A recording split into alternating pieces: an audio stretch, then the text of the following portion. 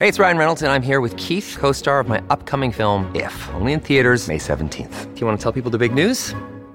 All right, I'll do it. Sign up now and you'll get unlimited for $15 a month and 6 months of Paramount Plus Essential Plan on us. MintMobile.com/switch. Upfront payment of $45 equivalent to $15 per month. Unlimited over 40 gigabytes per month. Face lower speeds. Videos at 480p. Active Mint customers by 531.24 get 6 months of Paramount Plus Essential Plan. Auto renews after 6 months. Offer ends May 31st, 2024. Separate Paramount Plus registration required. Terms and conditions apply if rated PG.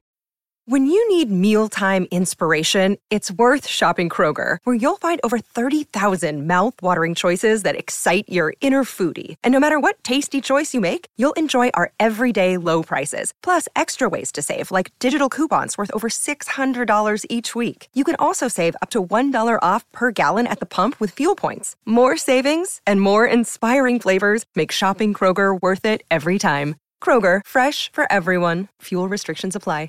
Look, these are our World Cup reviews. There is no intro, really. You know who we are. So we're just going to get to it. Coming at you. So... Wait. How does it go? Raw, I'm going to give it to you. We know trivia straight out of Bolivia? Wait. What's the you got on? I don't know what the you got first is, man. All right, go for it. Yeah, Wu-Tang isn't really my strong suit, bro. Tribe is better, but yes, this is the Talking Tactics podcast. Follow us wherever you're listening to your podcasts. We thank you guys for listening to the previews. The plan is after the first round of games, so first group game, second group game, third group game, 16, quarter, semi-final, we will be in your inbox. People are doing so much podcasting and content making surrounding this World Cup. So it's everywhere, man. Yeah, these aren't going to be an hour and 30 minutes. It's going to be short, sweet. You will hear from us, but it's going to be limited. So have hope. I'm going to give you the floor. There's been... How sweet. Also, there's a Brazil game going on in the background. So that's when we're recording this. So what has happened? Maybe one or two things that you would like that need to be referenced for posterity on the podcast. So you're talking about first big talking point. Go for it. Football or political? How do you want to start? Do you want to start football or do you want to start political? I think we should start with the football. Biggest talking points has to be. Okay, you know what? Because I'm gonna be clever here. The power of the shock. Okay. The power of the shock. So I'm gonna combine Saudi Arabia and Japan together. I'm comparing the level of the shocks. So first biggest shock, which launched obviously the first emergency hangout and everything, was Saudi Arabia beating Argentina. Did you see overnight halftime team talk? I saw some clips. Yeah, because they posted it in there. So an amazing performance, man. And I think, but what is interesting though, and this I've asked this, offside trap. I think it was Sakis Milan who sort of perfected that art of the offside trap and so forth in was that the 80s or the 90s. And it's always tricky to do the offside trap. But I said to myself that, wait a minute, seeing that you're not dealing with machinery, which is precise and not the human eye, wouldn't it be smart for guys to actually try to employ the offside trap? Because you're not relying on the human eye, you're relying on this is machinery, which does it right down to the pubic hair. So I was impressed by the tactics involved in Saudi Arabia. And for me, I think that was the biggest shock. So without a doubt, that was the biggest shock. But people would say Japan and thing was a shock. For me, that wasn't a shock. You see, it's a shock in footballing terms. It's Germany. It's the best performing team in World Cup history. They won 4 World Cups. And Japan have never beaten a big team ever in their history. And the very first World Cup was in 1998 where they lost all their games. So on paper, Japan beating Germany is a shock. But if you know your football and you know your research and so forth, it isn't a shock. Because Japan have been building up to this. Japan love football. It's the home of Pro Evo. They did well in 2018 and we were lucky not to beat Belgium. And Germany haven't looked good since that World Cup. They were not good in the Euros. They were not good in the World Cup. So this has always been coming. So I think that when you look at the level of the shocks, I think what Saudi Arabia did is bigger. And what's interesting is it's like a home game. You know, again, as I said, my geography teacher was a racist, so I wasn't really paying attention to geography. Shout out to Peter Brown, you piece of shit. But I didn't know that Saudi Arabia is next to Qatar. It's a neighboring country. Oh, Saudi Arabia, that was a home game for them. And it felt like a home game. And you saw them go full on. And for Argentina, this could be the best or the worst thing that happens to them. It could be the best thing because, okay, now it's real. No more games. Now you're now awake. It now gets real. It could be the worst thing because they're like, oh my God, like, it could just, because it's such a shocking thing, it could just shell shock them. But then I'll give the floor to you. 1990, World Cup defending champions were Argentina, who won it in 86. First game, because this was back when the defending champions played the first game of the World Cup, which I think is how it should be. Cameroon beat them, but they still make the final. Spain lose to Switzerland in the first game in 2010. They win the World Cup. When losing the first game, it ain't the be all and end all. Argentina, they'll be fine, but just a few doubts to a team that everyone thinks that, hey man, they're gonna win, man, because football somehow owes Messi a World Cup. So. See, I like that you used the word shock, because to me that gave me an analogy that maybe I could use at a later date. I'll use it now, but I know I'll use it later. People have a real struggle, I think, with like nuance. So Argentina lose, shockingly, I would say, and then Japan beat Germany.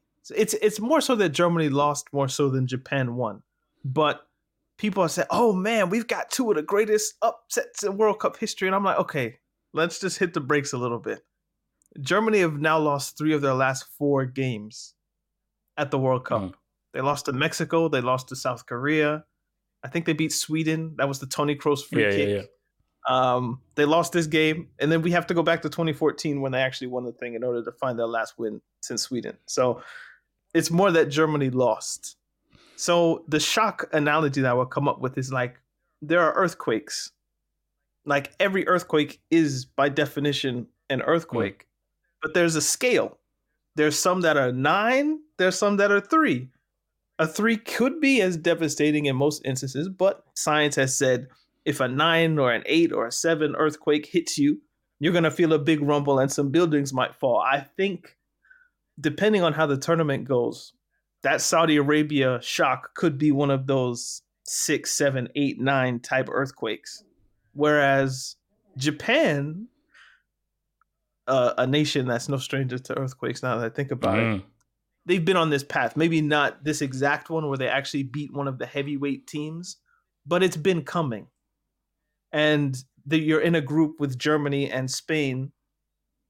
If it was going to be any time soon, it was going to be now, because you have those 2 games lined up, and let's see what you're up to, essentially.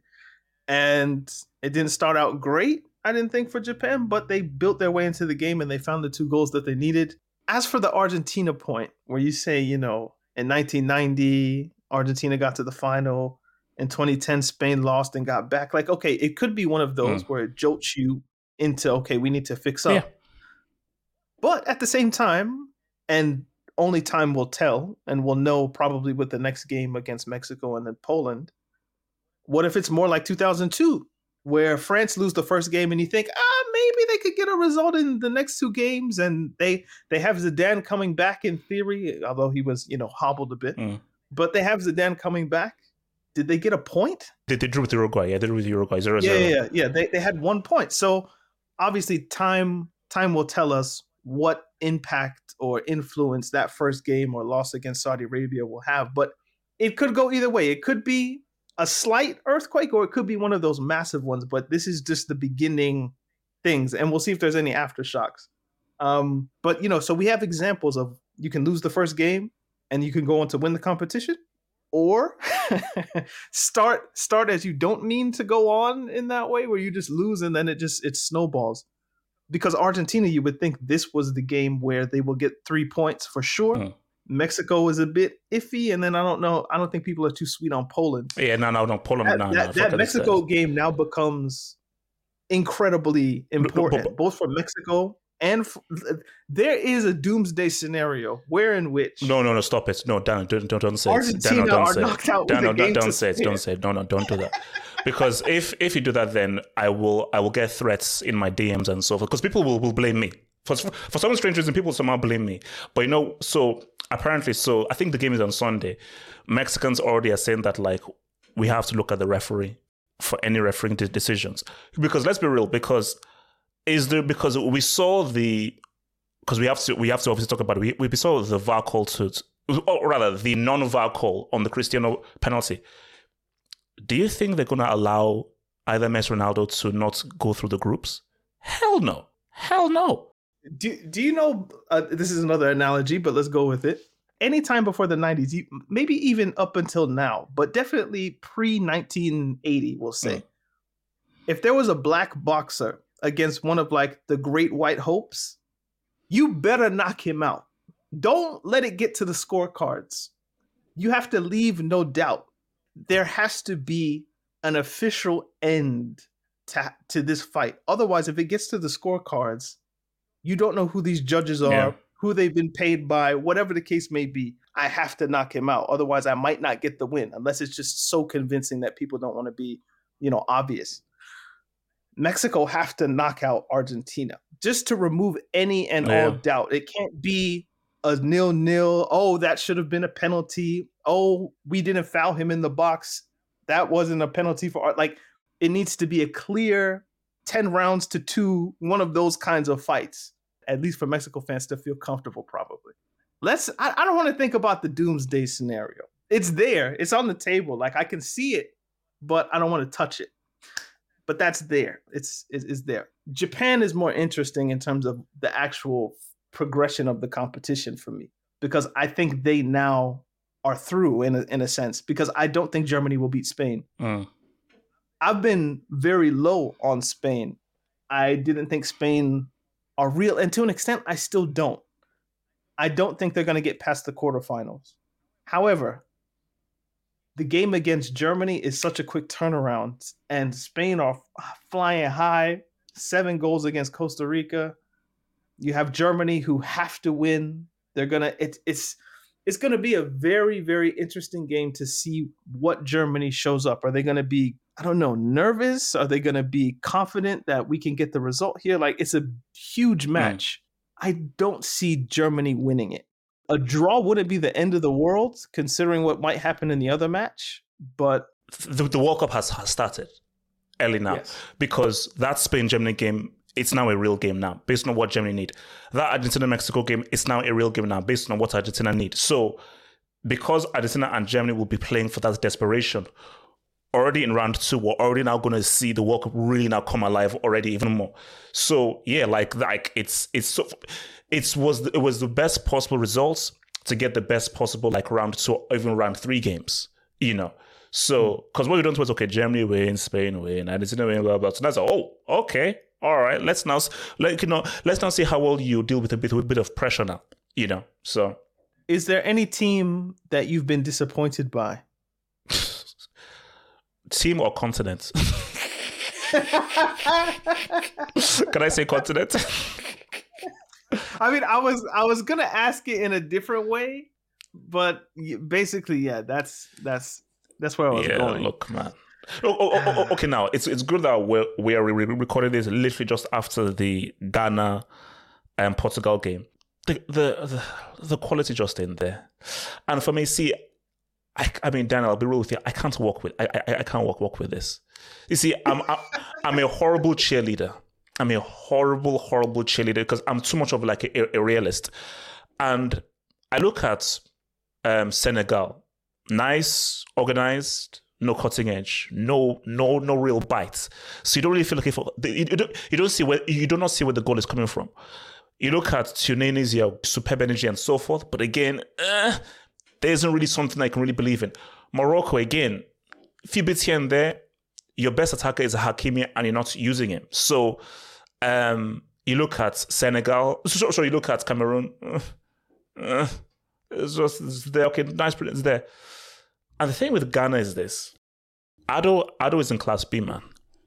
Otto Addo is a class. You put him there already because of the Kudus. He's there. Like Dele Ayew. He's there. Like I mean, 9 a.m. Like we're just doing the paperwork now. You see, with Ghana, this is Ghana with there's no Montari, there's no SCN, there's no so a lot of that 2010 team that those are some good guys. They're not there anymore. But you like Ghana for me, they definitely impressed the most. But even then, I'm like, there's only so far these guys can go. Because you need that bit of quality is what will tip the fine margins in your favor. And that's what I said before. You have to look at this in real terms. Look at back in 1990, Cameroon, you had guys like Roger Miller and so forth. You look at Senegal in Otsu, El Hadji Diouf, all this kind of, and Bupa Diop and so forth. Nigeria of the 90s, in my opinion, the most talented African team, Okocha, Kano, Finidi, guys who won Finidi George and Kano Nwankwo literally won the Champions League in 95. So you just look at the individuals that these have, and the issue is, if you have so many Africans now, because the world has become way more global now than it was before, there's more movements now. A lot of these Africans are in Europe. So if Africa can't even get its best individual talents, what chance do they have? Because you're not facing Europe. You're facing Europe and your own. You know? Look at Cameroon and Embolo. Quite literally, a man born in Cameroon scores against Cameroon in the World Cup. And it doesn't celebrate, because it's like... And Embolo bloody celebrates, bro. Like don't bring that club crap to this. You are Swiss. You celebrate. Come on, this ain't club football. So, but it's true. Like so, guys saying, "Oh my Africa!" No, Africa's chance ended the moment we saw movements of Africans to Europe and so forth. Then it's like, oh no, Africa they don't stand a chance. Okay, here's the thing.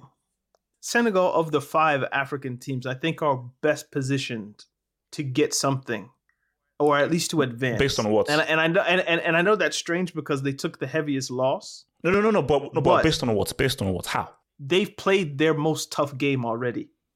They've played the Netherlands. The Netherlands on paper is the toughest group game for Senegal. If you look at Tunisia, they still have to play France. If you look at Morocco, they have to play Belgium and Canada. If you look at Cameroon, they have to play Brazil.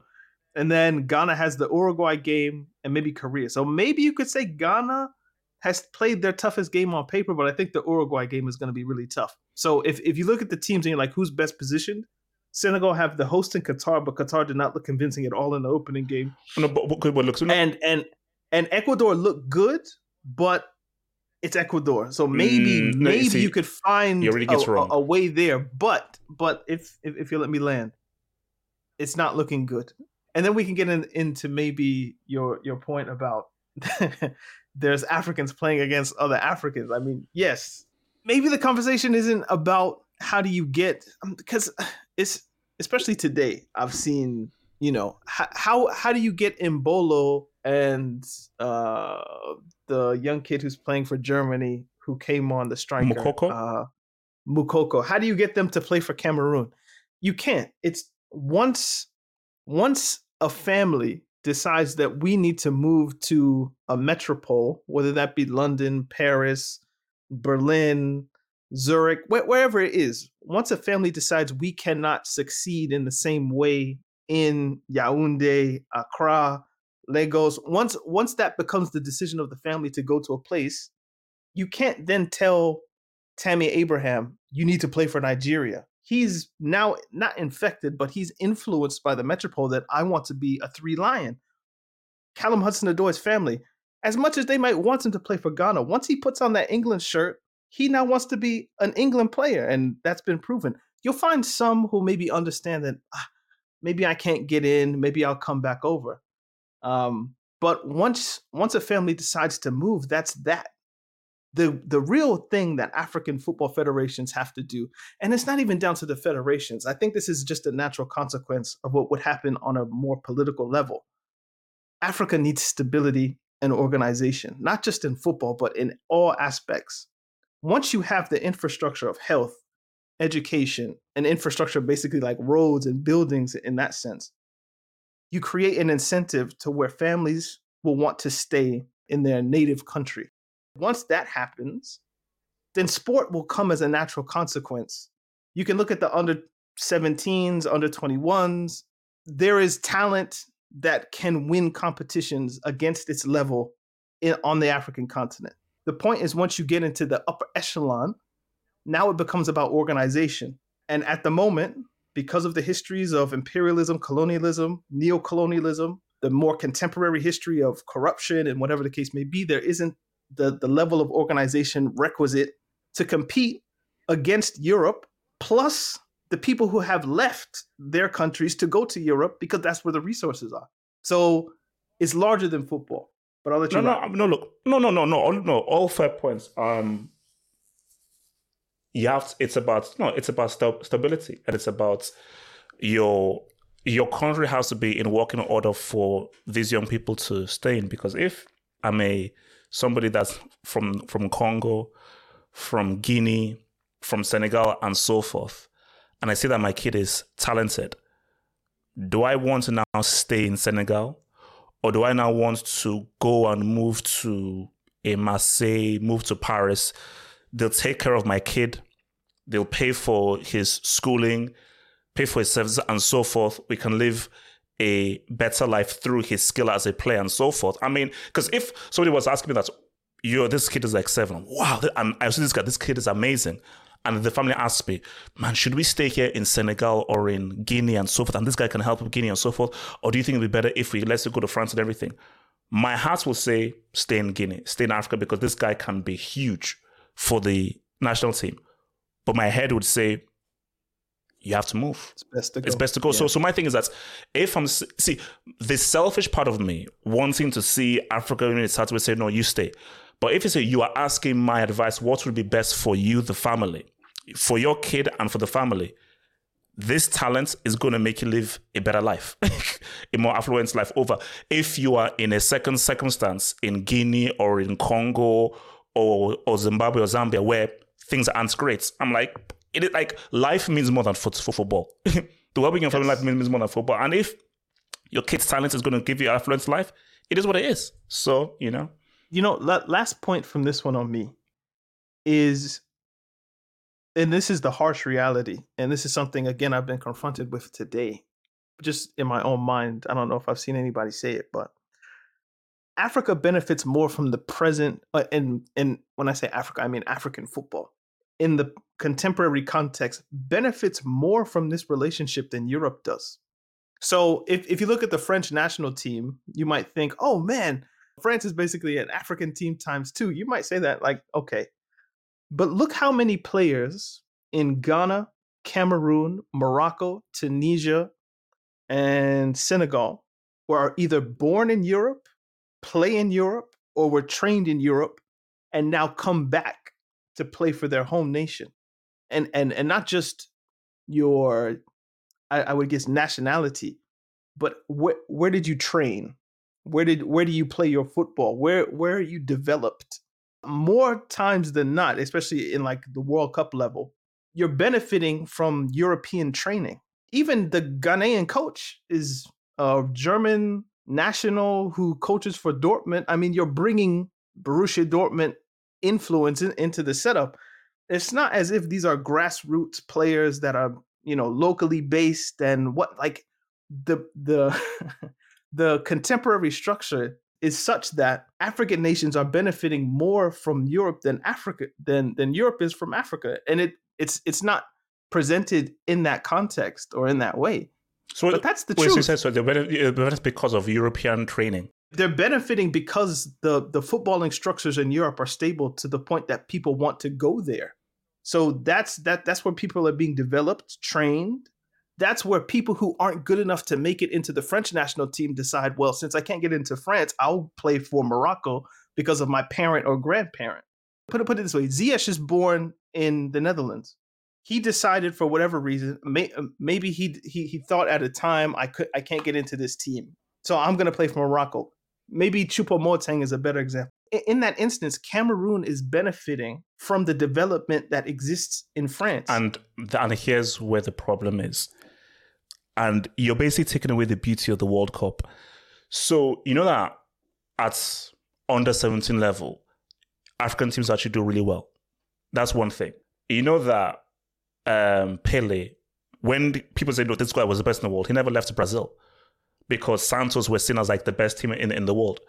So the issue you have is if you now get all these Africans to now sort of be anglicized, their football gets anglicized. And I've always said you can't beat Europe at their own game. The beauty about the World Cup is, okay, how do Europeans now face against a South American psychology? How do they now face up against an African psychology and Asian psychology where the way they interpret the game is different? Like I would say, like, really, Africa's victory really is Brazil. Slavery tax. Because I was just talking to my mom, because my mom was telling me about my Uncle Santos and Uncle Cosmas and so forth, because they were, because I think, well, I don't think I ever met them. I just talking about how the links between Nigeria and Brazil and through slavery and everything, and about my grandmom. And I was just doing the thing of like, okay, like we're looking at samba music. You're looking at how Brazil are always using drums. Okay, so samba music, Afro beats. You're looking at how they play and so forth. And you're looking at capoeira and African dance. It's like the way Brazil play football, that's an African way of playing. Because the beauty about football, and my brother says, is that and the beauty of the World Cup is it's cultural. The way England interprets it is how England are culturally, psychologically.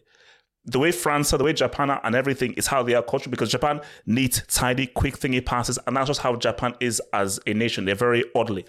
You know, for Brazil, it's sort of, you know, it's sauce, it's samba, it's out there, because that's just how Africans are expressing wise. So my thing though is really Africa's thing is really Brazil, because when all these guys name and everything, that's all slavery. That's all. They're all the products of slavery, you know. But see, okay, have hope. Now, Brazilian players benefit from the same European football structures that African players do. But this is the thing. Most Brazilian players who come to Europe are coming from Brazil directly. So Neymar was born, raised in Brazil, played for Santos for a time, then decided now it's my time to go to whichever European club is willing to pay the money. And it was Barcelona. Then he goes to PSG. It's not the same as Neymar's father sees that this Brazil thing isn't working out. So I'm moving my family to Spain. And then in Spain, Neymar is developed in the Spanish footballing context. No, they keep the majority of what Brazilian football is. It's just that they export talent. With Africa, there's a different relationship where most of the time it's families move, like the Pogbas, for instance. They move to France. Early. They have children in the Parisian suburbs. Then the most talented one, Paul, he becomes the star for France. The two twins are less talented, and Guinea decide, oh, so you guys aren't going to play for France? We'll take you. And that's the relationship. But you don't keep whatever Ghanaian football would be in the way that the Brazilians can, because you're not born there. You don't retain that. Does that make sense? No, 100%. That's like, you're still keeping the Brazilness, you're still keeping the culture when you're now moving and so forth. But for these Africans, you've not developed any culture, because how many times has any African player been signed from a Nigerian league, a South African league or something when they've been 19 or 20? No. So literally, you're being fully Europeanized at a very young age. But these Brazilians, they're coming in with like, oh no, I've already formed the idea of how I view football, even as an 18 or a 19-year-old. Like as a 6-7-year-old, like you're like, oh no, I'm just still learning things. So yeah. All right. So this will be halftime. So you said at the top, did we want to start with football or did we want to go into politics? As the podcast normally does, we blend the two. But let's go overtly political in this way. So there was the armband controversy. So there were several European nations. England and Denmark are the ones that I can think of. I think Belgium as well. There's 6 or 7 of them, but I don't have the list offhand. They said they were going to wear these One Love things. So it has like a heart, a one, and inside of the heart is the one, and then there's like colors. It's not necessarily a rainbow flag. To me, I saw an RBG. I was like, whoa, what's going on there? But, you know, and FIFA was like, you guys aren't going to wear that. You guys are going to wear what we want you to wear. And there was a little bit of controversy about, you know, what will they do, essentially. And FIFA was like, if you wear them, you'll get booked. And they decided we were prepared. I think this is a paraphrased quote. but they said something to the effect of, we were willing to pay fines for breaking the jersey attire rule. But what we aren't willing to do is put our players at risk of missing games in the tournament because of code violations, essentially. So we're not going to do it. So Harry Kane wore the FIFA given armband, and all the other captains of European national teams primarily wore that. And to me, I saw it slightly as, not even slightly, just overtly, actually. It was virtue signaling to me, and not virtue signaling in a good way. In the one where it's like, we would like to do this, but we don't believe in this enough to actually put anything on the line for it. In order to break a law, or in order to change a law, you need to break it.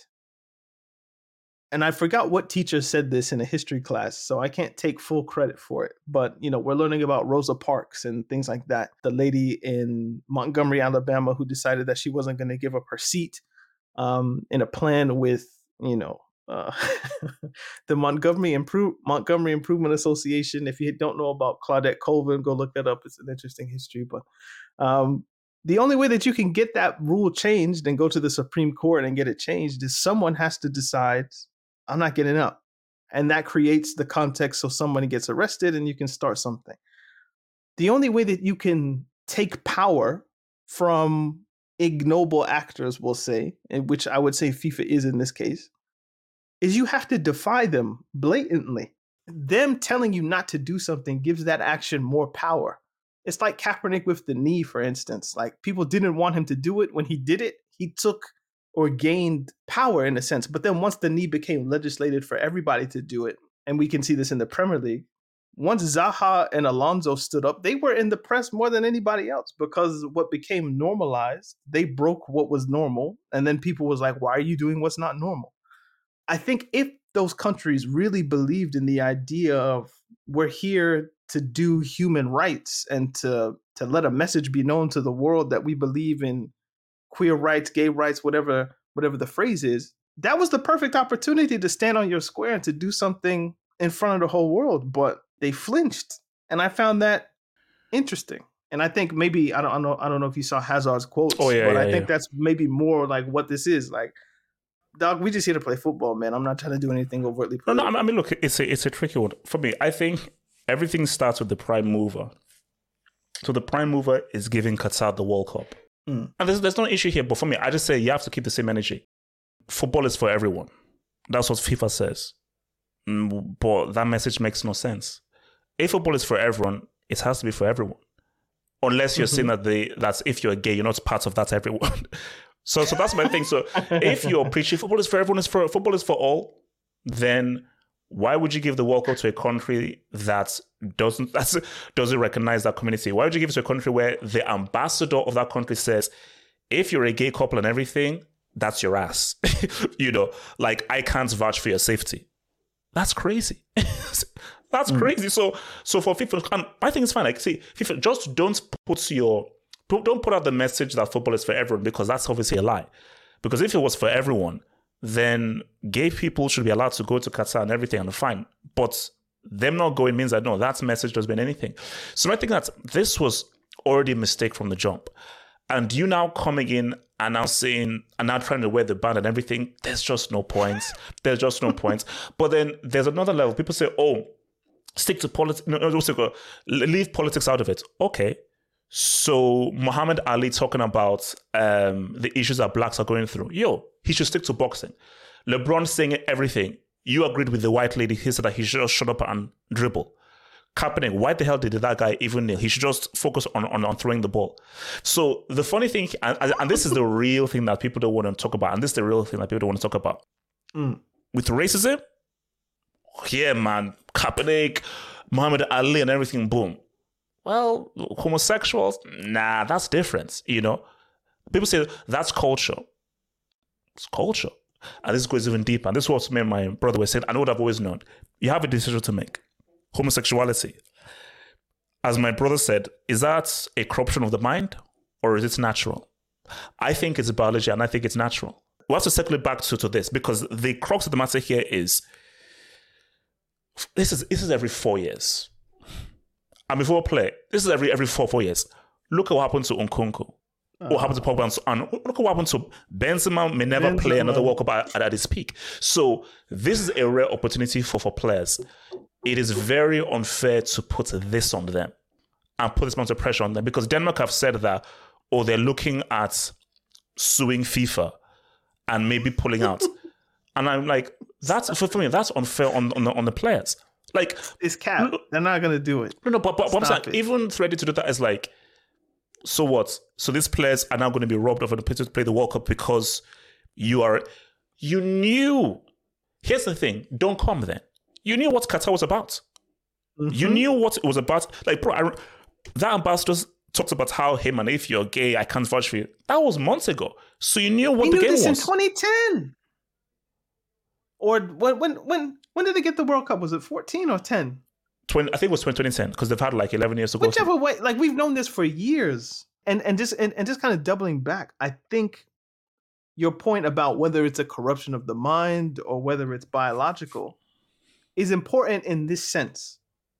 Qatar clearly has a religious backing behind it, to where from their religious point of view, they believe, if you read the Quran, if you're a Christian, if you read the Bible, if you're Jewish and you read the Torah, homosexuality is, in their opinion, a corruption of the mind. It's not a biological fact. It's a behavior that you can stop, or that, is sin, in air quotes, essentially. That becomes important when you host a World Cup in a Muslim country, because there's you don't divide church and state like you do in America or England or whatever the case. Like, those things are intertwined and interlinked in ways that the West is not. You don't have secular whatever. That's not Qatar. I don't know what people think this is. So once you give them the World Cup, or once they buy the World Cup, you have to play by a different set of rules. It's not coming into the crowd with, gay rights, human rights, and rainbow flags. Like, you have to understand, once you enter this particular space in the world, they have a code and a way that they follow things, which is largely based on the Quran. And if the Quran says homosexuality is a sin, or whatever the case may be, then you have to understand this is the psychology that you're dealing with. Now, you can try your best to change it within, whatever parameters football allows. But if FIFA are in bed with these guys, they're only going to allow you so much space to get your message off. And if that's a problem for you, from 2010, 2014, you should have been making plans like, we're not going. Or, I don't know, we have to change this arrangement in a way that will allow us to have our voice.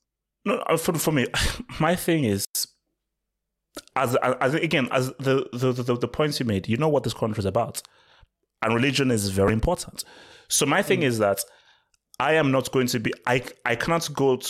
That is such a touchy topic. Look, I have an uncle, family, an uncle, and me and my brother were arguing with him. Said that, like, so you're saying that homosexuals are like, and he's like, his view on it is you can't change his view at all, and that's my uncle.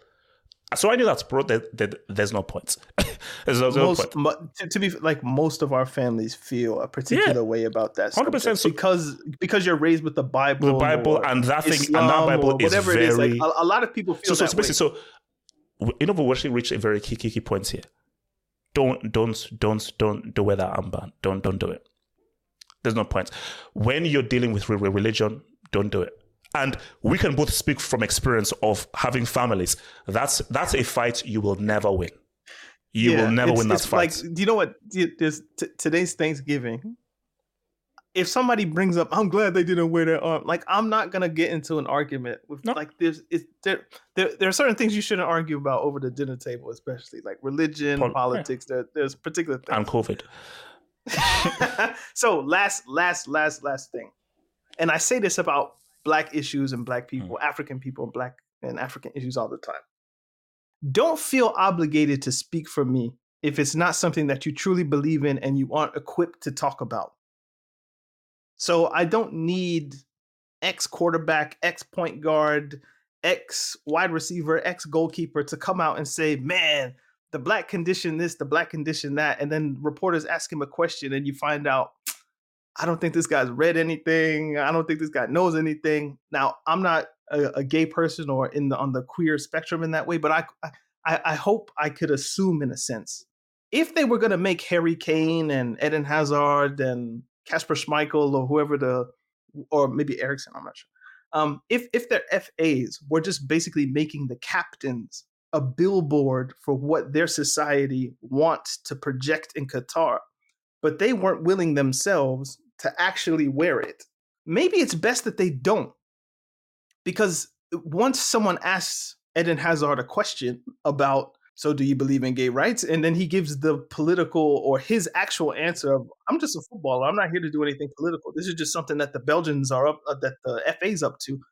That strips you of the power because the person who's actually making or stating the message doesn't really believe in it. He's just an avatar for the wishes of others. That's why Kaepernick is powerful, because he could elocute why he was sitting down and then taking the knee. That's why, and I don't like to put them in the same sentence, but that's why Muhammad Ali was a powerful person, because he could actually tell you, I'm not going to Vietnam because no Viet Cong ever called me nigger. Why would I go kill a brown person when I can't even get a meal here? Like, he was able to elocute that in a way. John Carlos and Tommy Smith, when they hold up the black fist in Mexico City in 1968, they were able to tell you why they did it. If Eden Hazard isn't in the space to say, I mean, XYZ reasons, and he's just like, they made me wear it, so I'm going to just wear it. Maybe it's best that y'all don't, because the spokesperson isn't going to be a good tool for the message that you're trying to convey. It's a difficult one. Why I'm an athlete, it's in a perfect world, athletes should just be athletes. In a perfect world. We don't live in a perfect world. The fact is that the more popular you are, the more ability you have to change things and actually influence things. That's not how it should be. It's not. But life isn't about how things should be. Life is about how life is. Mm-hmm. And how life is that a footballer, because football is the most popular sport in the world, can greatly influence how things are. There's a guy who is sort of now ripping up and going and attacking David Beckham because he's like an ambassador to Qatar. He's like a famous homosexual kind of person in England. And I'm like, it's a tricky one, man, but the difficult thing though is, as you said, if you're going to make a stand, you have to be fully with it. It's like Lloris said, look, we're coming here to Qatar. Is this country? We have no place to now start to tell them how they should do things. But for me, I think we clinched it. And I think this is a point that I didn't even know not to make, which is religion. You see, let's take it back to, let's say there's a World Cup to be held during apartheid times. Or let's say there was an event held during Jim Crow times and so forth. At that time, it was seen as no blacks was just like a normal thing. Sorry, no blacks at the time. In modern time, no blacks at this era were just a thing. So, but you standing up to that, people knew deep down that we know this is wrong, but we're just sort of just saying it. But when you're dealing with religion, that's a whole different ballgame. You see, race is always something that you can chip away. You're not chipping away at this religion thing. You're never at. How my uncle views about homosexuality today is how he viewed about it when we were young, years ago. He hasn't moved one bit. So yeah. What is it? Jesus said, the spirit is willing, but the flesh is weak. I think that pretty much encapsulates it. I think people would like to do something, but once it gets down to the actually nitty gritty of, are you willing to take the punishment for the stance that you have? That's when we see what you really are, or who you really are, and what you really stand on. And in this instance, I don't think these football nations from the West, in quotes, stood on what they said that they believed in. If it's not worth a yellow card, then what is it worth? Oh, no. For me, that's the bottom line. It's like, for me, it is pure virtue signaling and so forth. Because if you really believe in it, whatever it takes, yellow, boom, whatever it takes. But if you're like, well, let's say which will now mess with how we are going to play and perform, then forget the whole thing. Forget the whole thing. Exactly. So This has been Talking Tactics. We thank you guys for rocking with us. We will see you guys after the end of the second round of group games. We need to get back to this Brazil-Serbia game. Hopefully somebody can score. And we will see you sometime next week. Peace, guys. Peace. Sports Social Podcast Network.